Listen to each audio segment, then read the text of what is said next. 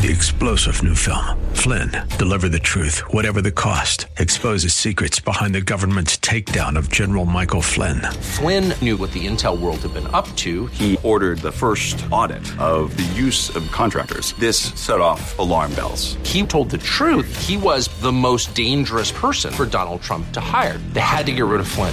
Flynn, deliver the truth, whatever the cost. Available now. Watch it today. Go to salemnow.com. salemnow.com. Welcome back. Thursday, September 14th, 2023. I am Seth Leibson, and it is good to see Mr. Bill to my north nodding along. He's agreeing with things before I even say them is how I take that. Yes? Yeah, I like that. Prolepsis, agreeing with prolepsis. That's what you're doing. And, of course, we have my producer, David Dahl, to my west. And we have, occidentally, Miss Terry to his west. All of you can weigh in at 602-508-0960, 602-5080-960. Every once in a while, we'll have a lot of news to do today, and we'll get to it, including the fact that Hunter Biden has now been indicted on 3 felony gun charges, I think, carrying a maximum of something like 25 years in prison if found guilty or convicted on them all. We'll get through all of that in a little bit. Every once in a while, I like to see what I was talking about a year before. Sometimes I'll take a look at what monologue I etched out or scratched out the year before the broadcast of the day. And I wrote about the big lie. And I said the big lie, that's what Democrats like to say Donald Trump and some Republicans stand for. It's not bigger. In fact, it's legions smaller than the lies of the left and the lies told every single day by this administration. I was attracted to bringing it up again because we've been talking a lot about truth and lies this week. The border is secure. The border would be more secure if Republicans weren't obstructing the Democrats. There's no settled definition of women. Men can menstruate. Men can give birth. Our country was founded in 1619. The entire country is systematically racist when it isn't being run by people who are implicitly biased. Larry Elder can be a white supremacist. Dennis Prager can be a white nationalist. Donald Trump is an anti-Semite. The withdrawal from Afghanistan was an extraordinary success. Vaccines keep you from getting COVID or from getting sick or from being hospitalized or from dying. The President of the United States is in perfectly good health physically and mentally. And I haven't even begun with the lies Joe Biden tells. But each and every one of those lies is far more dangerous than a belief about an election that Donald Trump has and that Hillary Clinton and, frankly, Nancy Pelosi and Jimmy Carter continually held and still hold about the same presidential election just 4 years earlier when it didn't go their way. By the way, according to a poll from the Washington Post, far more Democrats believe the 2016 election was stolen than Republicans think that of 2020. So if there's a big lie, it's bigger and more bigly believed by Democrats than Republicans by a margin of about 10 percentage points. More Democrats thought Trump illegitimately elected than Republicans think Biden is. As Byron York put it, do you remember 24/7 commentary or any commentary bemoaning the refusal of Democrats to accept the election of Trump as legitimate? Neither do I, which makes the entire moniker or monarchy of the big lie as belonging to Trump and the Republicans another, well, even bigger lie. Hold that issue for a moment and consider the lies of this administration from the border to Afghanistan to the economy. Each and every lie they tell us is far more monumental and consequential, going not only to our and our allies' national security, but also to our ability to be safe from things like crime, drugs, and poverty. And one might even say, who cares what Trump believes, but maybe there should be some concern for the facts on the ground for Americans, all of them, in their physical and economic safety, and for our allies and for our enemies because of what Joe Biden does believe or says. Maybe in thinking about the consequences of lies, the furniture of Trump's mind is less important than the facts of everyday life for 330 million Americans and untold hundreds of millions of other people who don't live in America that these political lies' consequences land upon. Remember when Kamala Harris told Lester Holt 2 years ago when he asked her why she hadn't visited our border, and she said, "And I haven't been to Europe either, so what?" as she chuckled. Well, she's now been to Europe several times and saying all the stupid things that she says. And has she yet gone to the border? I think it's time for another Lester Holt interview. He can now say, well, to answer the question you asked me, having gone to Europe now several times, is it yet time to go visit the border? I'm reminded a lot lately of Václav Havel's point in his essay about the power of the powerless who live in a tyrannical and autocratic regime. Knowing a lot about those things because he was imprisoned by him, he said the post-totalitarian system touches people at every step, but it does so with ideological gloves. This is why life in the system is so thoroughly permeated with hypocrisy and lies. Government by bureaucracy is called popular government, he said. The working class is enslaved in the name of the working class being free. The complete degradation of the individual is presented as his ultimate liberation. Depriving people of information is called informing them. The use of power to manipulate is called the public control of power, and the arbitrary abuse of power is called the observance of the legal code. The repression of culture is called its development, and the expansion of influence, imperial influence, is presented as support for the oppressed. The lack of free expression becomes the highest form of freedom. Farcical elections become the highest form of democracy, and banning independent thought becomes the most scientific of worldviews. Because the regime is captive to its own lies, he said, it must falsify everything. It falsifies the past, it falsifies the present, and it falsifies the future. It falsifies statistics, it pretends not to possess an omnipotent and unprincipled police apparatus. It pretends to respect human rights, it pretends to persecute no one, it pretends to fear nothing, it pretends to pretend nothing. How accurate from 1978 in his pen is that for what we are living through today? In his book, The Image, the great historian Daniel Boorstin writes, quote, "What ails us most is not what we have done with America, but what we have substituted for America. We suffer primarily not from our vices or weaknesses, but from our illusions. We're haunted not by reality, but by those images we have put in place of reality." He wrote that in 1965, even a decade before Václav Havel. How accurate a description is that for us today? Here's the root of it. He writes, Boorstin does, quote, "The disproportion between what an informed citizen needs to know and what he can know is ever greater. The disproportion grows with the increase of the official's power of concealment and contrivance. The news gatherers need to select, invent, and plan correspondingly increases. So we're ever increasingly governed by what the media wants us to be moved by what it decides or conceals or contrives should be important to us.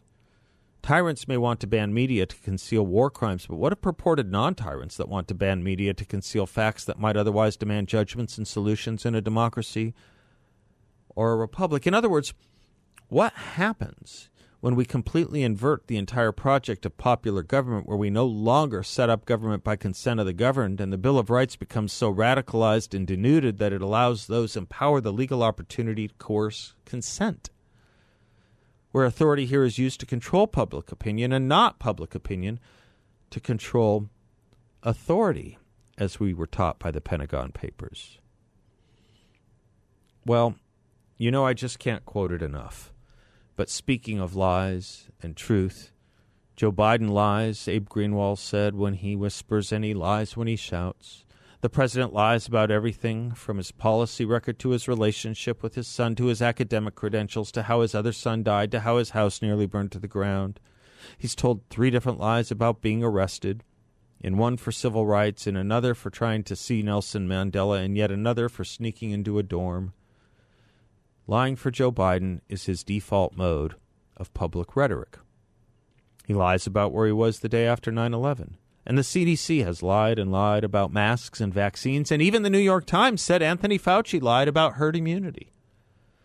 But we still listen to them, don't we? For some reason, we feel we need to take them seriously, or, I know, you're about to say, who do you mean by we, Kimosabe? Well, I don't mean you and I. I mean too much of us, though. I guess what I want to say is I never want to hear about the big lie again being applied to the Republican Party. The left and the Democrats broadcast more untruths in a day and of far more consequence. Life and liberty are those consequences, and so too is the whole notion and definition of truth. 602-508-0960. We'll be right back. Welcome back to the Seth Leibsohn Show. Do we have too much Jimmy Buffett right now? Probably. There might be a lot because of last Monday let's replace it with some of the older, better stuff. Not all of it. I mean, use your judgment. But I'm open to suggestions. Well, we have 5,000 suggestions from the previous series. Just go with that stuff. Okay. But keep a couple. I mean, keep a couple. Let's just not totally saturate it with Jimmy Buffett music, if you don't mind. Washington Post headline, Hunter Biden indicted on false statement, gun charges in Delaware. This is it's funny. I love reading how they do these things. Here's the Washington Post's opening sentence.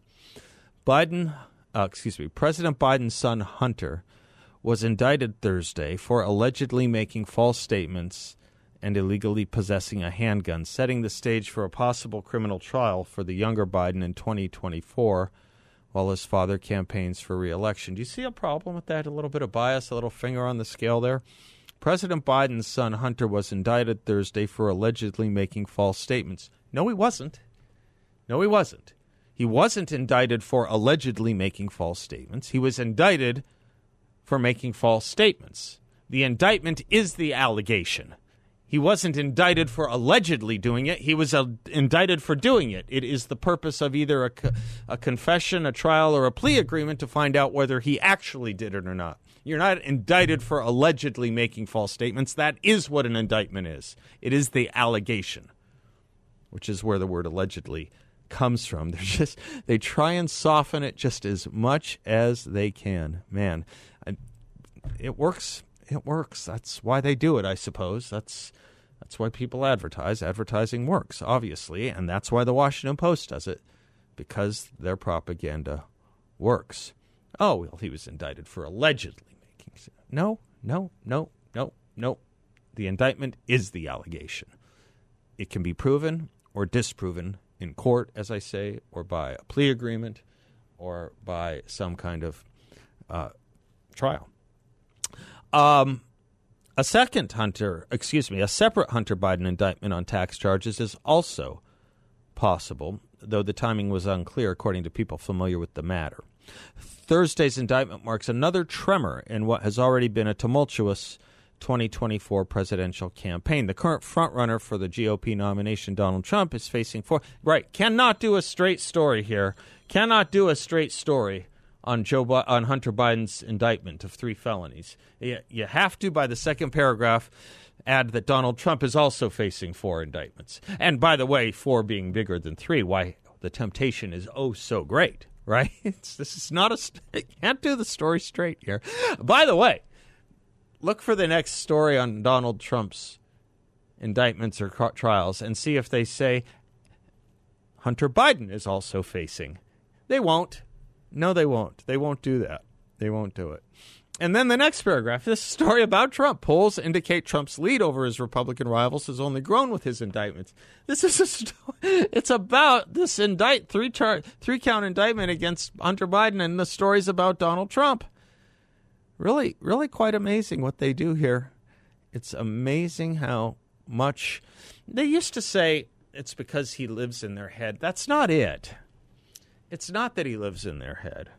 It's that we live in their head. It's that Republicans, they cannot get over the fact that Republicans still support this guy because they can't get out of their head that there might be something untoward, unconstitutional, or even unfair about the indictments against Donald Trump, A. But B, more importantly than A, is they want Democrats to win. They got the memo, so to speak. They got the memo. Used to be a statement about virtuality. It's now literal. It doesn't need to be figurative anymore because yesterday the White House counsel's office sent the memo. literally sent the memo. The media got the memo physically, specifically, as Joe Biden would say, literally. The only difference is he usually misuses the word, and it now truly is literally. The media got the memo, and this is how they do it. Really quite incredible. It's important that we point these things out because it's important that you know what the people you're going to be discussing and debating and arguing with know. It's important that you know going in how tilted their worldview is. I'm not asking you to say, let's have a debate about Hunter Biden and the Washington Post saying he was indicted over alleged false statements. That's more our job here. And it's not going to win anyone over to say, well, look at how the Washington Post does it. But I give it to you because this is how the Washington Post does shape the brains of those you're going into. You have to know how low a level of information they are coming to these discussions with. I don't like the phrase, and I forgot who invented it, low information voter. And it might have been even a Republican. And it might have even been a Republican consultant from the 80s, the low information voter. I don't like it. But it does apply. And it applies to people who read, believe it or not, the Washington Post and get their news exclusively. It's an odd thing to say, but it's true. If all you do is read the Washington Post or the New York Times or CNN, if that's all you watch, you're low information. I'm sorry to tell you, but you are. Because they have sifted every news story through such a filter of bias, if not propaganda, we'll give it to them as bias, that you are going to be uninformed if that is your entire basis of information. I am old enough to remember, I don't know, David, if this was true of you when you were in college, but I'm old enough to remember, it was developed long after I was in college, so it didn't matter, but when I was helping students, which I still do, but when I was helping students years ago with papers and application essays, but mostly research papers and stuff, they were told they couldn't cite to Wikipedia as a source. Remember the days when it was frowned upon that you needed something more than Wikipedia? And my point about Wikipedia is, well, you can use it to follow their links and chase down the links or the hyperlinks or the footnotes that they use and then see if that primary source works itself out as a good primary source or not. But I remember when we were told you couldn't use Wikipedia as a source. If I ran a college, I would tell you can't use the Washington Post as a source. It's just an amazing thing that we've come to at this point, an amazing thing we've come to, where these mainstream papers that view themselves as guardians of news, as guardians of the culture, as guardians of what we need to know, have become so untrustworthy. But that is what they have become, and they seem to be totally satisfied with it. They seem to be totally satisfied with it because it's not truth they care about. It's not democracy they care about. It's not all the news that's fit to print they care about. It's one single, solitary other thing. And it's an ideological end. That's what they care about. Welcome back to the Seth Leibsohn Show. You know, there's this issue that's been begging to be talked about as it's been getting closer and closer, and it has come. It's actually been with us for a while now, and that's the issue of student loans and student loan repayments and all of that. There are no two greater experts on that issue than the two gentlemen I have with me now. One in studio, Lane Schoenberger. He is the Chief Investment Officer and Managing Partner at YRefi, about whom you hear me speak greatly. And the other is Jack Wallace, who is the Director of Government and Lender Relations at YRefi. Lane, welcome to the studio. And Jack, welcome to my phone line. Thank you. Oh, thanks, Death. Nice to be with you. I'm actually in Washington, D.C. as we speak. Oh, what are you doing in D.C.? Well, you know what? I was told in law school when you run into someone in court, you shouldn't say, "What are you doing here?" Maybe I shouldn't ask you what you're doing in D.C. Well, I actually had a meeting this morning with the Chief Operating Officer of the U.S. Department of Education. Oh, wow. Okay, to see what he's going to be doing. Good. And then I went up and visited Congressman Schweikert and some of our other members. Well, all good friend. Well, he's a good friend, and I hope you will get a good meeting out of the Department of Education. Lane, let me start with you. Talk to us just at a basic upfront level about what I think it's a bit of a crisis, when debt out there for student loans is approaching $2 trillion. Talk to me about the student loan issue as you see it, first as a policy issue and then as a financial issue. Well, from a policy issue standpoint, you're right. It's a massive problem with $1.8 trillion and growing very quickly. The politicians are not going to address the matter effectively, and Jack is probably the better person to talk about from a policy perspective. Okay. From a financial perspective, student loan debt is passing credit card debt. Mm-hmm. It's expected it may pass housing debt, mortgage debt. And these borrowers are just getting crushed right now. We work only on the private student loan side.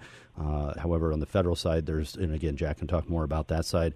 On the private side, most private student loans are variable interest rate loans. So these borrowers are just getting just decimated right now. Their payments have been going up consistently since late 2021. As soon as they started raising the interest rates. And, those rates reset depending on the lender, monthly, quarterly, semi-annually, or annually. So, every quarter, semi-annual, and then we're about to come up to the end of a quarter. People are going to get just crushed again because they just had another rate increase not too long back. Yeah. Then we're going to hit the end of the year, and any other rate increases are going to hit, and those loans that are on an annual reset are going to just get destroyed. Seth, here's what's crazy is when we started the company in January 2017, the verifiable distressed student loan market was $21 billion large. Okay, we knew where those borrowers were from a lender servicer standpoint. In the last 16 months, that market has probably gone to about $45 billion. From 21 to 45. From 21 to 45. And B with a billion with a B. Billion with a B. And so, it's crushing people. And that's where we step in and do what we do. I want to talk about that and get to it in just a moment. But first, with Jack on the line. Jack, is there anything you want to add to what Lane said about the public policy of it all? Well, the policy needs to be changed. The program needs to be changed. And, in 2 weeks from now, Seth, 36 million people are going to have to make a student loan payment for the first time ever or for the first time in 3.5 years. So the impact is not only with those people and their cash flows, but what does that do to the economy? And you got 4 million people of that 36 million that are going to be making not only a federal loan payment, but a private loan payment. So 2 payments come October. And I want to talk to you both about the distinction between the two because people hear college student loans that can mean a lot of different things. And I'm guessing that's an interesting point, Jack, because people have been on a holiday, if you will, from paying those, shall we say, debts that are pretty serious when the government or these private loan lenders want their money back. There are collections that are attached to this or collection calls. What kinds of average payments are people it's going to be hundreds of dollars that they're not used to paying every month, right? Right, Jack? Yeah, but what we're looking at, the latest numbers that I've seen over the last couple of weeks, for somebody with an undergraduate loan from the federal government, they're going to be looking at a standard repayment model of $245 to $275. If they don't go into one of the income contingent repayment programs that have been around, or the new one that Biden announced when the Supreme Court ruled on June 30th, 6-3, that the forgiveness program was unconstitutional. All right, let me take the break. Let me take a quick commercial break. This was a short segment. We have a longer one coming up. That lays a nice groundwork. Lane Schoenberger is my guest, along with Jack Wallace, both from YRefi. Do I need to give the website out? People hear it all the time. InvestYRefi.com. We'll be right back.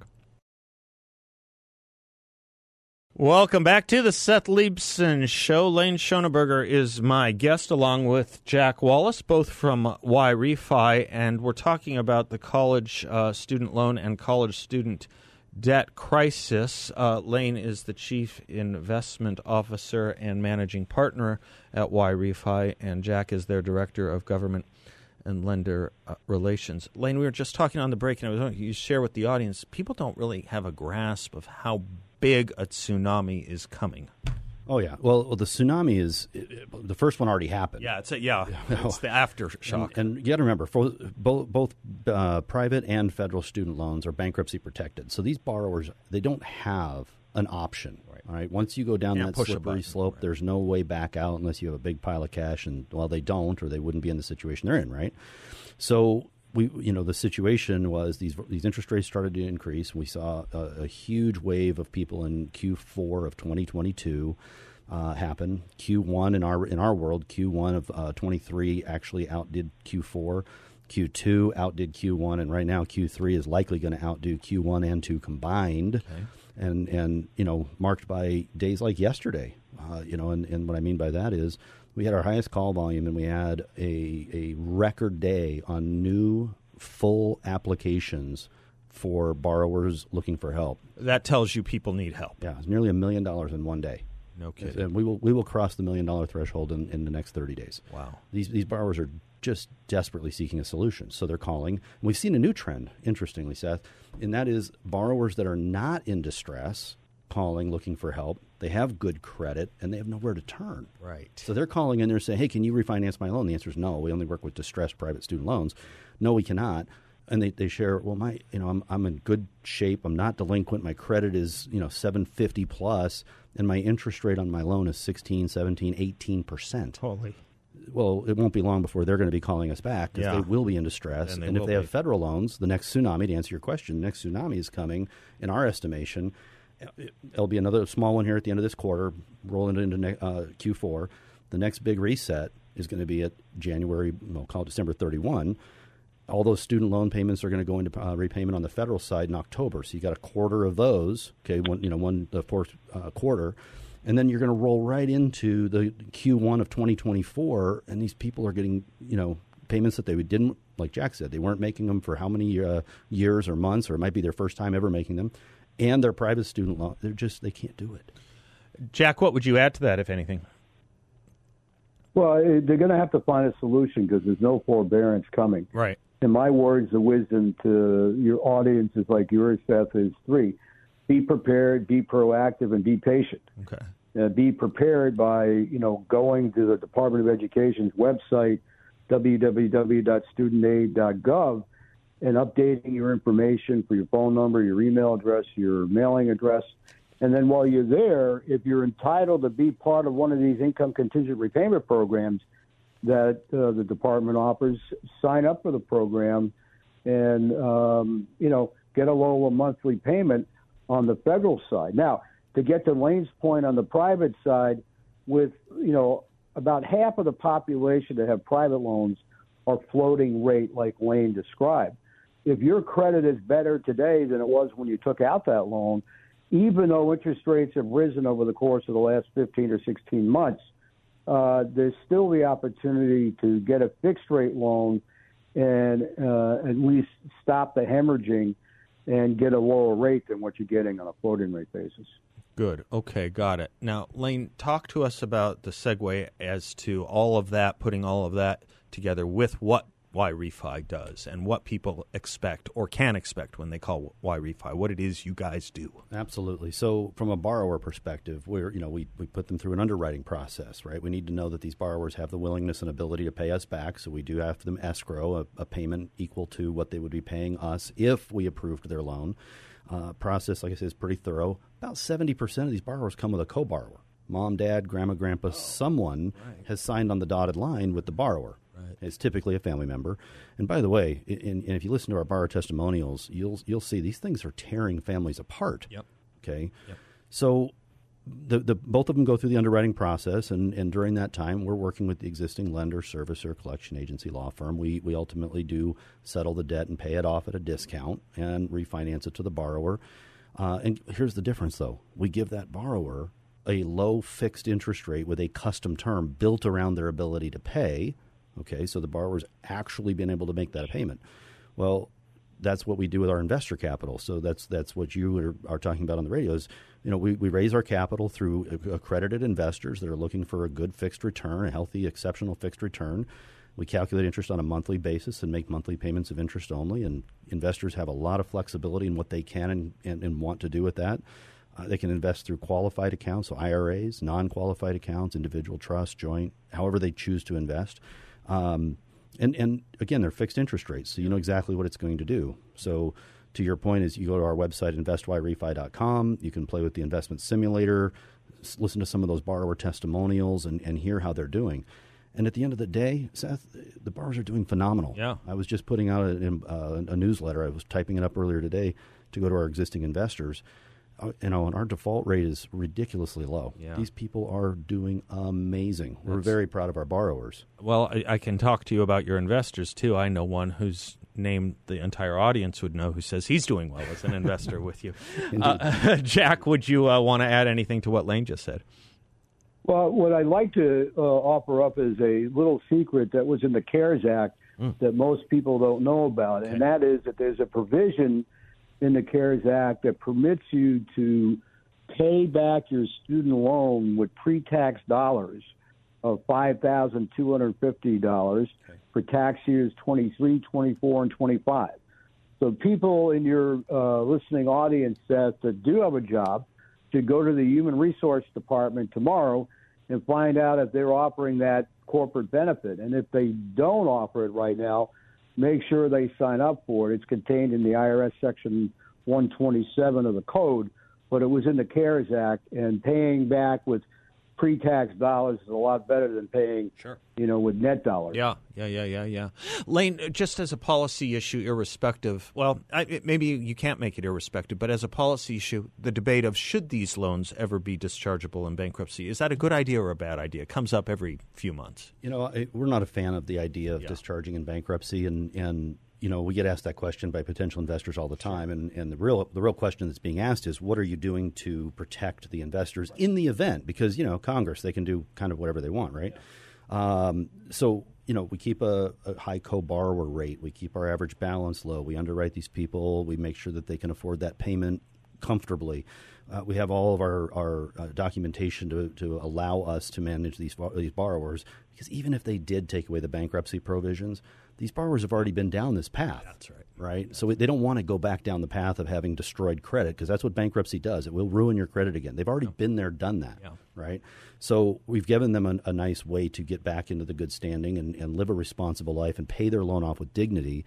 And with that, they love that. Okay, now the other side of that, just to put a lock on this one, the federal portfolio of student loans is one of the largest, and Jack, you can verify or not if it's the actual largest. I think it's one of the largest assets that the federal government has. Yeah. If you think for a hot minute that the government is going to remove the bankruptcy protections and watch that portfolio disappear, it ain't going to happen. This government seems to like indentured servitude. Good conversation. Jack, thank you. And Lane, thank you. Thank you for what you're doing for the investors. Thanks for what you're doing for the students. Thanks for what you're doing for the community. Thank you. InvestWhyRefi.com.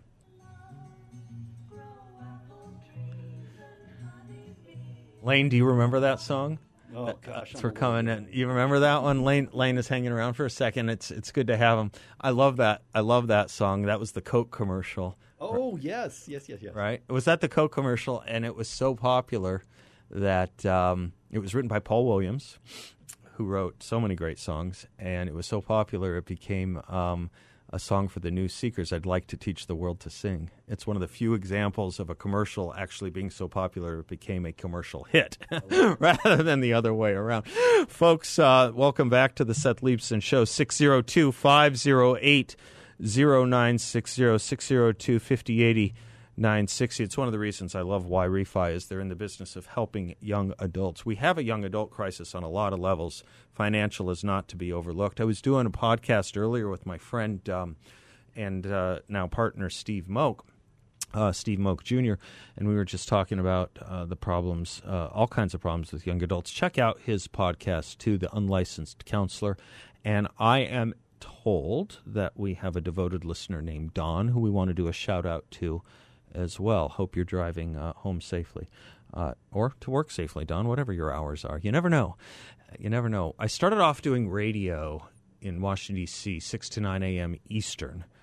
And when we started that, it was a national show. I was doing it with Bill Bennett. And we asked a couple experts on, I guess they would have been some form of sociology experts, people that just understood, or maybe ethnography experts. Are people on the West Coast up at what would be 3 a.m. their time? And what we learned was about half the country wakes up before 6 in the morning. Do you know that, Lane? Half the country wakes up before 6 in the morning. I'm a 5, I get it. You're a 5er? You can call me. You can call me. I'm an hour up before you. Are you really? Yeah, my dog doesn't let me sleep in and knows no distinction between Saturday and Monday. My dog does the same at 5. Well, let's put them together. Maybe I'll teach your dog a lesson by having my dog wake yours up. Anyway, the point being, it's an industrious country. It's a country that wants to be industrious. And, of course, people are often at work at those hours, too, telecommuting and all kinds of things. But it's a country that wants to work, and it's a sad, sad thing that we have a government that doesn't encourage it and suppresses it and put stumbling blocks in the way of it. You unleash the desired natural talents of this country and its countrymen, its country folk, and there's no limit to the heights we can reach. That's probably 70% of the answer. The other 30% of it, though, is also that a lot of people have, and I'm going to talk to a guest later in the show about this, a lot of people have kind of self-withdrawn, too, and don't want to participate by dint of their own emotional, psychological, and sometimes just stupid political, ideological views that they don't think they have to. Maybe that's a government problem, too. Anyway, just some thoughts off the top of my head. 602-5080-960. We'll be right back. 3-star General Michael J. Flynn, head of the Pentagon Intelligence Agency, knew all the government's dirty secrets. He was one of the most respected generals in the military. Flynn knew what the intel world had been up to. He understood its funding. He ordered the first audit of the use of contractors. This set off alarm bells. The explosive new documentary, Flynn, Deliver the Truth, Whatever the Cost, uncovers the facts behind this scandal. Flynn told the truth. He was the most dangerous person for Donald Trump to hire. I find out the worst enemy that I'm going to face in my life is right here in America. They took my assessment and they wanted me to change it. And I was like, I'm not changing it. They had to get rid of Flynn. With in-depth interviews, archival footage, and never-before-seen personal records of the man behind the headlines. I just felt like I was drowning. Flynn, Deliver the Truth, Whatever the Cost. Available now. Watch it today. Go to salemnow.com. salemnow.com.